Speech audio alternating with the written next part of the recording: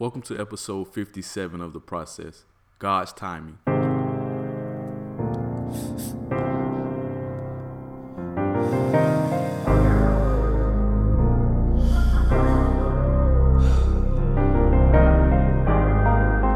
Thank you for being here with me today. I appreciate you for coming.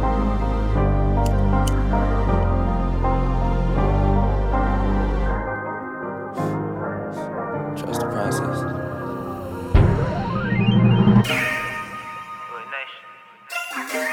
Hey. Everything for a nigga. Give you all of me. What if I give you all of me?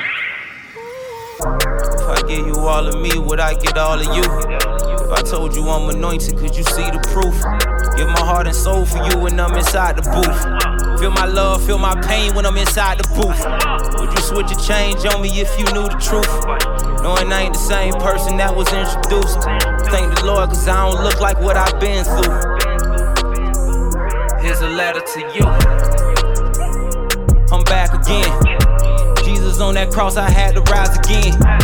Time to get my blessings, time to get my blessings. I had to live my life, I had to learn my lessons. I had to keep that smile, but deep inside I'm stressing. Just trying to keep my spirits from that deep depression. It's time to tighten up. I put my pride down and pick that Bible up. Welcome to episode 57 of The Process. I am Amonte Martin. Today we have Miss Janicka Harris on the podcast. Welcome to the podcast, Janicka. Hey, thank you for having me. Could you tell the listeners where you're from? I'm from Tallahassee, Florida. 850 to Tallahassee, Florida. What was it like growing up in Tallahassee? Growing up in Tallahassee, it's pretty low-key. It's a slow vibe. I know Tally's known to be country, as it is in the South. Growing up for me, I come from a well-functioning family, gracefully. Stayed with both of my parents, raised by both of my parents, mom and dad. I think in that environment, me and my sibling, we were able to see how, two people come together as one and work together. I think we had a caring environment. We felt a sense of belonging. There was a lot of open communication. I would say it was a normal functioning family, but it wasn't perfect. I don't think any family is perfect, but I think for the most part, we had a good background. Both of my parents are educated. I like to say I'm a daddy's girl, but I get a lot of things from my mother in terms of attitude and how I move and things like that. So it's a beautiful thing. Being raised in Tallahassee, I wouldn't regret it. So what, looking back at high school, before we get to your college career, what was your career aspiration? What did you want to be, quote unquote, when you grew up? Initially, I wanted to be a nurse because I thought I liked to take care of people. I mean, I do, but as I realized, I don't want to deal with bodily fluids and all that jive. It changed to more of a social sciences type of field, and then I thought about it. I said, well, let me do something like healthcare administration, where I can get the business and clinical best of both worlds. Not so much clinical, where I'm dealing with bodily fluids and like people, but most of business, analytical, finance aspects. So I think moving from high school and those aspirations into, I went to TCC, so I started off in a smaller classroom setting to kind of prepare me to be transferred to a university of my choosing, where I can finish my degree in healthcare administration. That was what I finally chose to select. And I went to University of Central Florida to get my bachelor's in healthcare administration. And I would not trade that experience for the world. I think it was a great time spent in Orlando, Florida. I enjoyed the campus. I met a lot of people. I think it gave me a good foundation into the field and profession that I'm in right now in public health. So having that background in healthcare administration gave me a lot of vantage points, very broad. So I had a lot of access to community health, faith-based initiatives, learning how to write grants, doing a lot of research, data analytics, a little bit of health law at the undergrad level. I mostly dived into that a little deeper, getting my master's in public health when I was at the University of South Florida. So I think it set the tone for where I'm at now, especially with my on-the-job experience at the community level with community initiatives. So take us back a little bit from high school to community college. Some people go straight to university, or some people go to the workforce. How was that transition from you going from high school to community college? High school, community college, it was almost like going to the 13th grade. I enjoyed it. I think it was a smart move for me. It allowed me to kind of get acclimated to a college setting or feel before jumping straight into the university of the larger classrooms. I personally like to take my learning slow and take my time. So I knew that I didn't want to be overwhelmed with the large class sizes, just jumping right into the university. And I also wanted to stay home a little bit for a little while longer so I can finish working.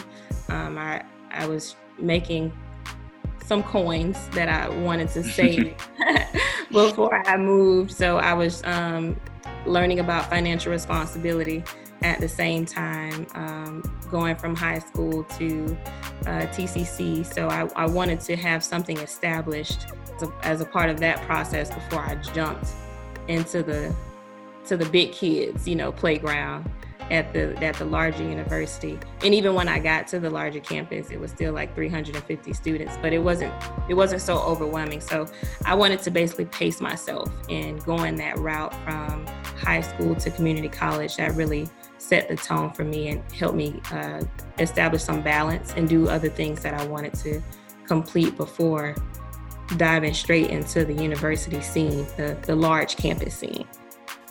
So being born and raised in Tallahassee, how was that transition to Orlando, to the University of Central Florida?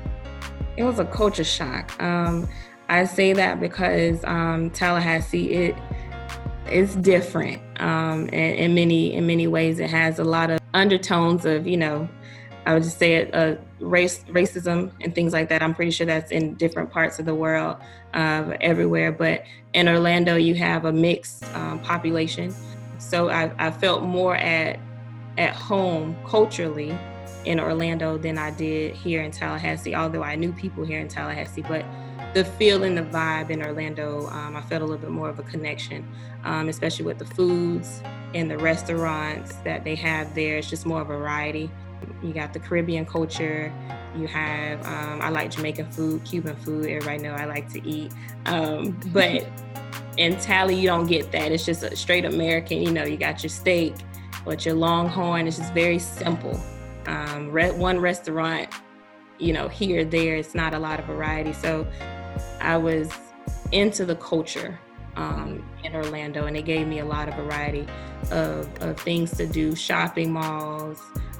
People speak to you like on campus. People sat next to you without having to ask you, questions, like if it's okay. They just came and openly, had a conversation with you. If I was in Tallahassee, maybe at a PWI or another campus, people probably look at you sideways. And they don't know, they'll say, I don't know you like that, something like that. But I didn't get that. I didn't get that when I was in Orlando. It was like home. So I believe that. I said, okay, this is where I'm comfortable. I made friends easily, and I like how that went, that transition from Tallahassee. I thought it was going to be a little difficult. So to me, it was a culture shock because I didn't realize how people were so open and welcoming and warm.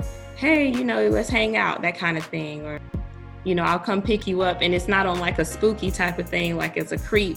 They really want to spend time with you. And, they know I didn't have a car at that time. So they were willing to take me to the store and didn't really want anything, from me. So sometimes it just depends, for me as a person. But for me, I felt at home in Orlando. What motivated you during your undergrad career at University of Central Florida for you to want to pursue a master's degree?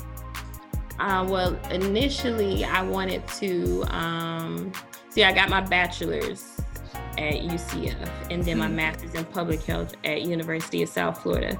So before I applied to UCF, I applied to FAMU. And I actually applied to FAMU twice, but we'll talk about my master's in a minute.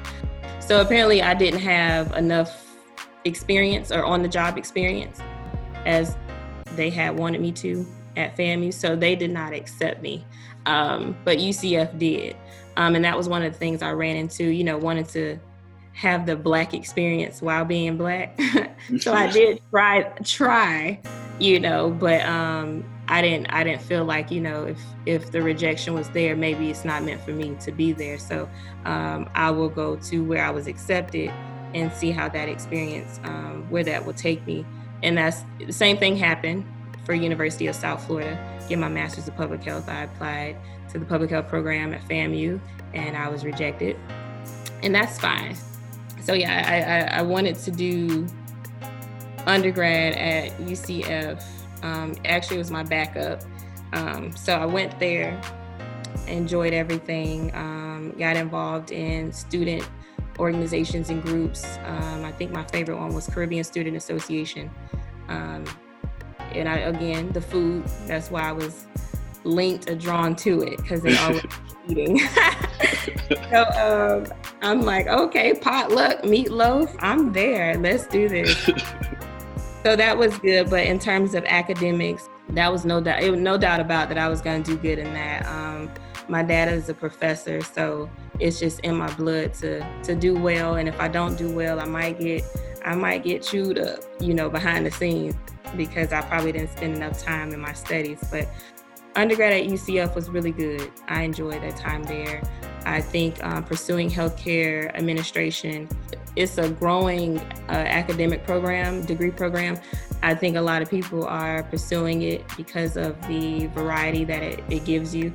You can go on so many professional paths with it, in terms of doing health law or Juris Doctorate, and you can kind of get the dual degrees with it too, as well. So it depends on what you want to do with it. Healthcare administration, or you want to be a hospital administrator or a nursing home administrator. Initially, I wanted to be a hospital administrator, but I said, that's mostly on the finances side, and I'm not a real finance guru. To me, to kind of make sure the hospital is in good condition, I was more clinical data, public health-ish. So I was trying to lean more into the public health and prevention of disease and illness. So that's why I went to pursue my master's in public health, so I can get a broader view of public health with the background in healthcare administration. So bringing those two curriculums and degree programs together, I think I'm a little well-rounded in public health prevention, because you can do a lot with it, especially with public health. And I know it's also one of the top degree programs as well, very competitive at certain schools. So I think that's where I'm at with that. Public health is my thing. So considering the pandemic we're in, I'm all like eyes and ears open. Prevention and how things can be, how the curve can be flattened. If it's flattening, I don't think it is, but there's an opportunity for it to be flattened if everybody just took the precaution and preventative measures. So, in terms of research and just like the curriculum that you had to do once you went to the University of South Florida, how was it different from undergrad? And what was your biggest takeaway from grad school? I know both of them are PWIs. The culture and the vibe there was just the same as UCF. Now with my master's, I went on campus about 3 times, and I say that because I took classes online. Mm-hmm. The master's program was fully online so that I could work at my corporate job. So I was able to work on my master's and also work at that time. Research is very interesting. I like research a lot. You can do a lot with research, and depending on what you're trying to look for and what you're going for, it's depending on the topics, you can kind of work it in different ways. So at UCF, I didn't do a lot of research, only if it was like a research assignment. When I was working on my master's, I did my practicum. The focus was on maternal and child health, with a specific focus on low birth weight and preterm birth. So that's like my specialty or my interest, focused on women's health. And so digging into that and understanding the determinants of preterm birth for women, all women, in particular Black women, I think that gave me a lot of insight to where we are now with the social unrest and, the other risk factors that are causes for preterm birth. So I think I got more research experience working on my master's than I did when I was at UCF. When I did my master's, I was on campus in West Lafayette, Indiana. Mm-hmm. So I want to know, like, what was the difference, pursuing a master's and working at the same time? How was that? I like to, I'm different. I like to pack my to-do list with work. I think I know I'm a type A. So for it to be difficult, it had to be really challenging. It had to be like maybe I had to sit out a semester for like a health condition or something. That, to me, that was my challenge, which it actually did happen. I had to get surgery.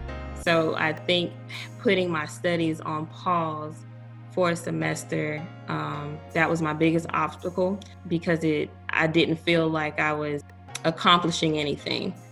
I would kind of beat myself up in that regard, because I was like, dang, I got to get surgery now. I can't do my research. I can't, do my work. So that was the primary challenge for me. Working at the same time as getting my degree, I believe that gave me a little bit more motivation. It made me a little bit more ambitious, because I had the opportunity to work, and I actually got my foot in the door at the Department of Health for the state. So I felt like, can't nobody tell me nothing, because although it wasn't in the particular field or along the same lines of work, because I was in quality improvement and the Division of Quality Improvement at that time. I know it's been so many changes, but I just wanted to get my foot in the door, because a lot of people wanted to work at the Department of Health, but they couldn't get in. So I just felt like that was a blessing for me to even get my foot in the door. So I would try to do anything in my power to do my best, like my level best in whatever position, whether I had to start small. And I worked my way up to where I really wanted to be in the department before I transferred to another state government agency. I like work. I think working and going to school, for me, I saw it in a more positive regard, because a lot of people aren't fortunate to be able to do that.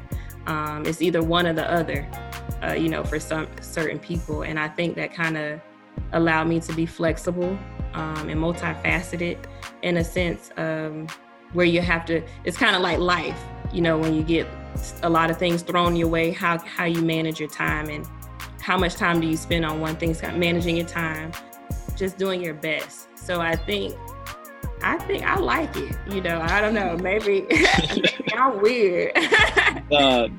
The only challenge for me, all in all, was, having to sit out because I had to get surgery.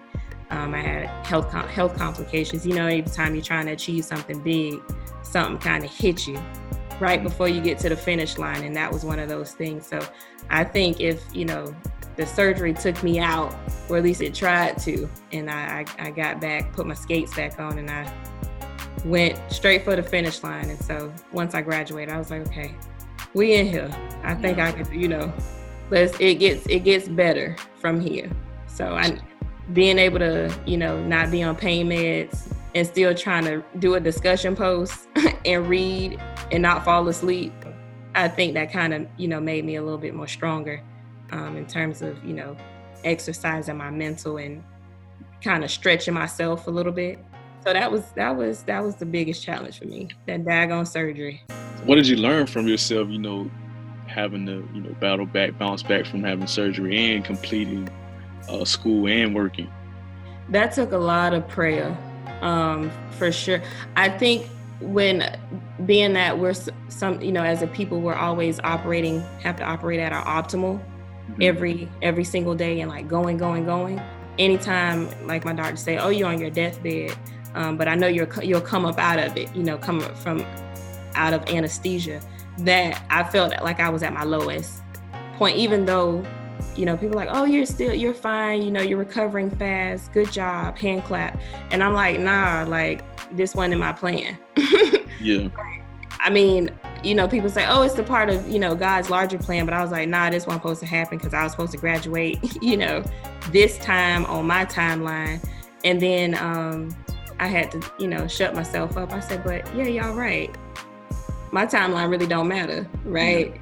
So having to take a sit down and a step back and say, okay, God, whatever you want me to do, however you ever, whatever this you're taking me through, give me the strength to get through it.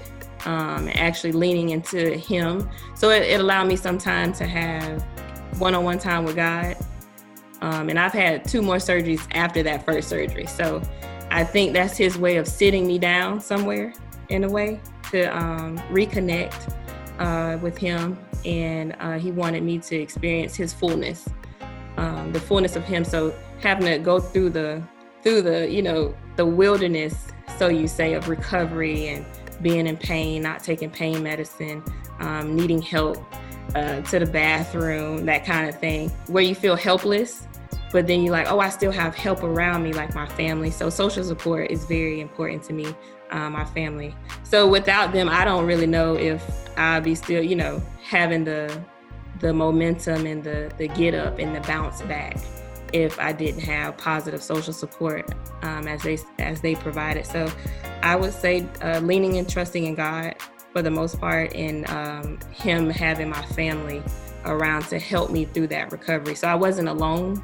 right? And even if I was alone, I had to fix my thoughts on his mighty, like, and healing power. Like, whatever. He's Jehovah Jireh. So me learning about that and reading more about that and how, he heals people and how he's mighty and he's just God all by himself, that helped me with the bounce back. So like my next surgery, I was like, I'm in here. Like, what y'all need? Pre-ops? What? No pressure. Like, we can do this, because I already knew I'm going to be all right. I've been here before, right? And it, whatever he has throughout this surgery process, we'll just have to do it. So it was a good way for me to understand and draw near and closer to God. I think something that I'm hearing is that not only did you get experience going to school and working in that area in your field, but also personally, you probably gained some type of purpose through what you went through. And that's kind of leading to my next question, is that what do you feel is your purpose in terms of public health? And do you feel like your life experiences align with that purpose? Absolutely. Good question. My purpose in public health, I do know that with the condition I do have, ain't no shame, I have endometriosis. So it's a reproductive inflammatory disorder. And many times women experience pain, a lot of pain when their cycle comes on, not to get too like womanly. But I believe in public health. I think my purpose is to be a voice for just spreading awareness about what that is. And I know there's some sites and information, and there's a lot of information on the website about it, but coming from, being a Black woman, I think it's important that we have a higher self-awareness of our bodies and not to dismiss the pain that we experience, and not to say, oh, that's just because my cycle's on, or, it's to dismiss that, but to really be like, wait a minute, something ain't right. It's kind of like your body talks to you to let you know what's wrong. And I think that's how I was diagnosed. Initially, I wouldn't have went to go get surgery if I didn't listen to my body.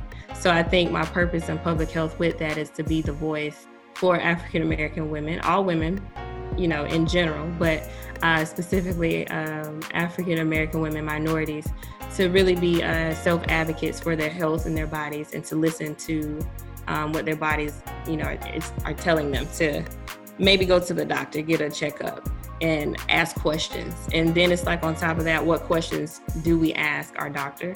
That kind of thing. So public health is core for me. So I think I can use that as a vehicle with my experience to get the word out, raise awareness, not so much about just endometriosis, but fibroids as well. Apparently I have small ones. I don't know. Either one at this point, they don't cause me pain anymore as much as they did about a year and a half ago. So I think public health is really helping me get the message out, whenever I do finish this project I have on the side, to roll out and be the voice for women to, take charge of their bodies in that regard. So yeah. I want to ask, what would you recommend, either from life experiences or from a professional perspective? How would you recommend women approach doctors when they listen to their body? Because women may feel the pain, but once they present it to a doctor, it's a lot of research out there on maternal justice and things like that. How do you hold your physician accountable in those situations? The thing is, you have to first, I believe, no matter the doctor, they should all be culturally competent. And we all know that many of the doctors, they're not. But my doctor that I have, and I can only speak from my personal experience, I pretty much tell him what's wrong with me, and he listens. And that's a blessing, because most times doctors dismiss the pain that we're experiencing, and they'll say, oh, that's because you're doing this, or that's because you need to change your diet, or that's because, and all those things might be true, but a woman would need to be very stern. And I want to say about that life, kind of like, hey, I know what I'm feeling here. Don't dismiss me. Kind of really get serious about this. Pain is not normal. Kind of, you have to stand up for yourself, or bring somebody with you, somebody to explain the pain that you're having. And doctors, they like the terms, or the medical terminology, or how you say it on a scale of 1 to 10. Yeah. 1 being, they like that type of language. So when you talk that language, they're like, oh, she knows what she's talking about. So if I say on a scale of 1 to 10, 10 being the worst pain, 1 being not so much, if I say 9, I'm in pain. And then if I tell you I feel like my pressure is increasing, I think I need to go see somebody, and they don't make a move, that's scary for me. Just to know that doctors don't take it seriously because they think that we might be over exaggerating. But I think it takes, I guess, a person with a strong personality. I'm pretty outspoken when it comes to like, hey, I know what I'm talking about. Either you go, give me a referral to go get an ultrasound. I'll demand an ultrasound, because that's the only way you'll detect anything, for those type of conditions, for endometriosis or fibroids. So if I feel, I say, intuition indifferent, or if I'm in pain and I know I shouldn't be in pain, I would request, I go to the doctor, let them do a physical, pay that copay, whatever you got to do, and request an ultrasound. Mm-hmm. That's what I do. Every time I feel like, oh, wait a minute, something ain't right, let me go. So that's one of my, that's my top 2 things I do. I say, hey, I don't, I'm feeling pain on, my right side or my left side. And this is what I tell the nurse when I call the nurse or talk to make an appointment. I give them that scale on a 1 to 10. Hey, I'm at an 8. And sometimes they'll be like, wait a minute, looking at your history, that's not right. We can kind of get you in this week. That's what they should be telling you. Like, based on your pain level, we need to see you soon because of your history. And even not on your history, that's something new. Have you ever experienced a type of pain before? No. And that's what I like to hear. You need to see me this week. And you might have to over exaggerate a little bit, just a little bit. Most times my pain is 7 to 8 or 9. and ibuprofen was not hitting it. So I knew I had to I didn't want to go to the ER. I wanted to go to my doctor, so I would kind of take ibuprofen to kind of hold me over until I got to my primary care or my gynecologist, because I feel comfortable with talking to them about my health versus going to an ER doc that I don't have an established relationship with. Moving from the University of South Florida, what was next for you? It took me a long time to wrap my head around what did I want to get it in. I know there is the Doctor of Public Health program, and I think that's just an extension of the MPH program. Not to say that it's not something that I wanted to do, but I think considering the climate that we're in right now in America, I wanted to focus a lot on behavioral and mental health. So considering that public health is broad, it includes behavioral health and mental health as well as a focus. So I started steering towards behavioral health, and also considering that my personal situations with anxiety and depression, I wanted to know, why do we go have a deep blue state, once we get there? And how do you talk to people to bring them up out of it? You know what I mean? Like, how do you communicate with people to let them know it's okay? What is, how is mental health, how is that associated with physical health? So I wanted to explore that whole world. It's not different, but I'm learning new technology and terms and concepts, which I like, because that's a part of the research. So right now I'm working on my doctorate degree in behavioral health at Arizona State University. Awesome. So I want to ask, looking back over your academic career and your life experiences, what advice would you give your younger self? Don't give up so easily. I think when I was hit with that one challenge, I just kind of was like, okay, that's it. Mm-hmm. And then I was like, wait a minute, get yourself up, you know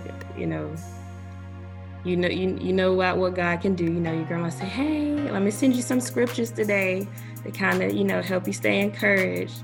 And I was like, I'm gonna read them scriptures, but I'm not gonna read them scriptures. But I read them, and basically it was saying, pretty much don't give up on God, or don't give up on yourself so easily when you're hit with a obstacle or a challenge come up.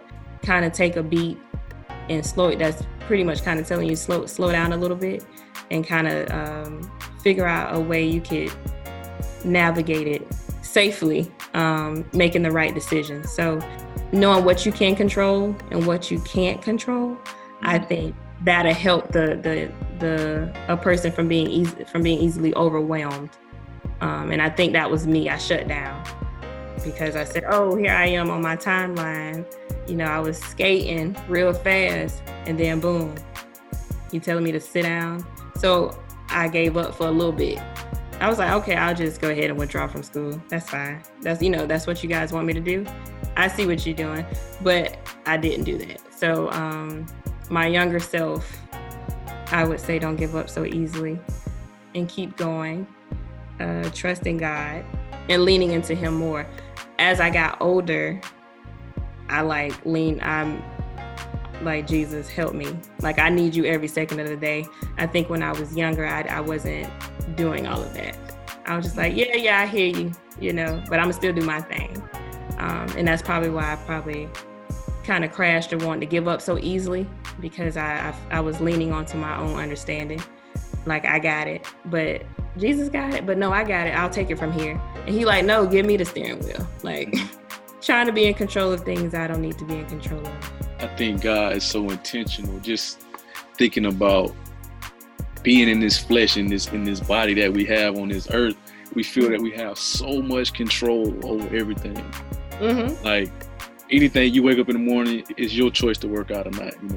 It's your choice to get in a car and put gas in. It's your choice to let it go on E. But it's those things that we can't explain, that we have no control over, that pull us closer to Him. You know what I mean? Those adversities, those setbacks, those wake up calls. And I think you hit on that. I want to ask you a question about God's timing. You know what I'm saying? What does that mean to you?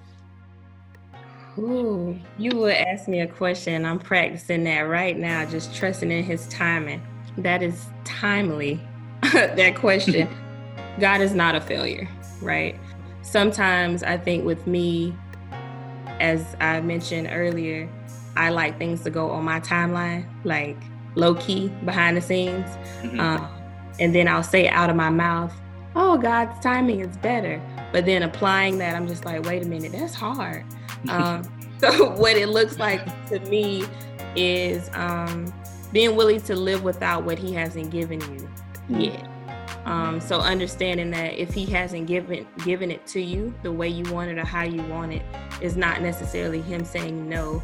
Of course, it's just him saying not right now. But he's going to give you the strength to live without it until he's ready for you to have it. That makes sense. Oh, yeah. Okay. So that's where I'm at now. So going through the wilderness, trusting God, having faith, enjoying God on the journey, experiencing his fullness and of who he is. And he'll give you what you need on his timing, and trusting him with that, because he already know what you need. So I'm talking to myself right now. So he knows what you need before you even think you know what you need.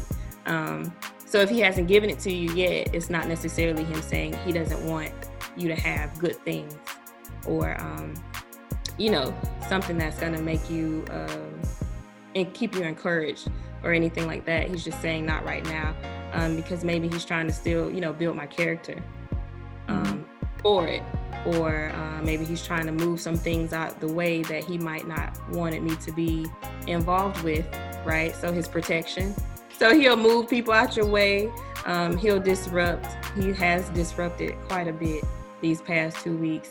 So I've been rerouting. You know how Siri say rerouting, recalibrating. I've been doing that for the past 2 weeks. I'm like, okay, girl. All right, Jesus. Okay. Let me sit down. Look, until I just say, I trust you. Have your way at this point. Because I didn't ask for none of that to happen. And these are things that just kind of pop up out the blue. And it disrupts you. So I had to accept that, although, and I made a status about this on Facebook, but he might change his method or his strategy, but he didn't change his mind. So I just accept the fact that he can disrupt anything. You know what I mean? And that's he can do what he want to do. I don't have any control over that. So that's, again, that control thing that I had an issue with. So he's letting me know consistently, I'm in control. I got it. I just need you to sit down, be patient, and let me handle your lightweight and your heavyweight. So to put it in the context for the listeners, thinking like the macro level, the big picture is, trusting in God. But at the micro level, the smaller day-to-day level is trusting the process. So our podcast is called The Process Podcast. So what does trusting the process mean to you?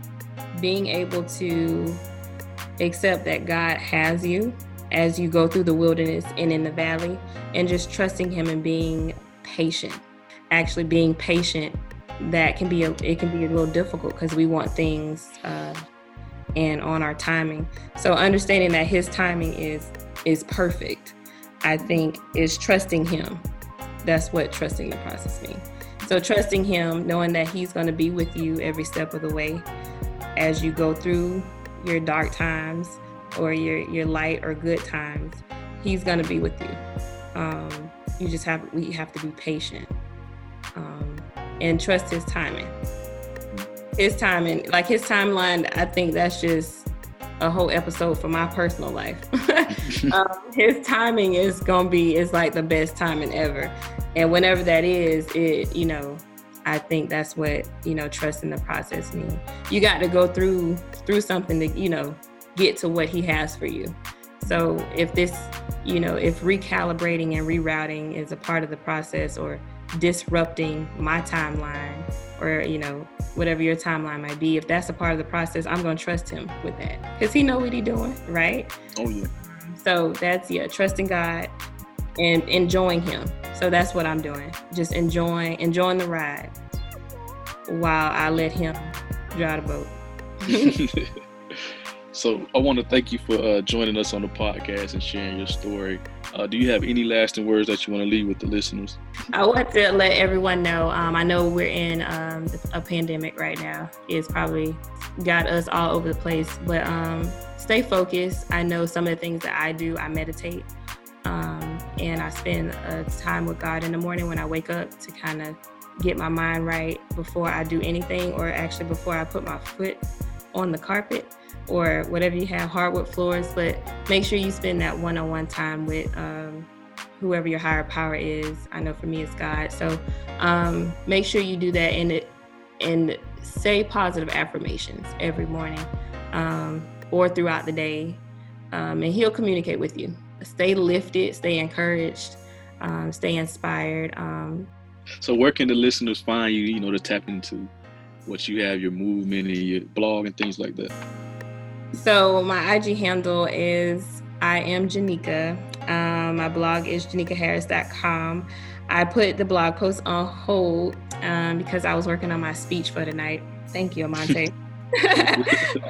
But I'm on Facebook too. You can, my name Janicka Harris, Janicka. You can follow me on any platform, Instagram or Facebook. But yeah, we can connect. I will be launching my business next month.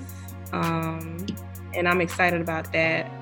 I'm still fleshing things out, and I'm in a branding phase right now with my logo designer. So that information is forthcoming, and I'll be sharing much of that on my blog and on my social media platforms. So this episode was brought to you by Overcome Achieve Clothing.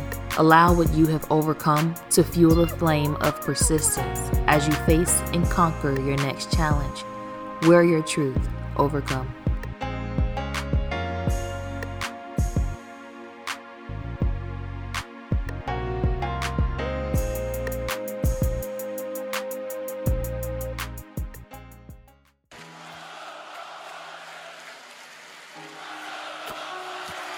They're chanting, trust the process. Trust the process. Trust the process. I think the main thing for me was trying to decide on who am I and like what I want to be and how I want to be remembered. Like that was my thing. Right? Oftentimes I think about like my legacy and like the mark that I want to leave, not only on the industry, but the effect that I want to leave on people. Being a whole human being, going through my obstacles, going through the things that I'm going through, and not to only broadcast these things, but for it to inspire change.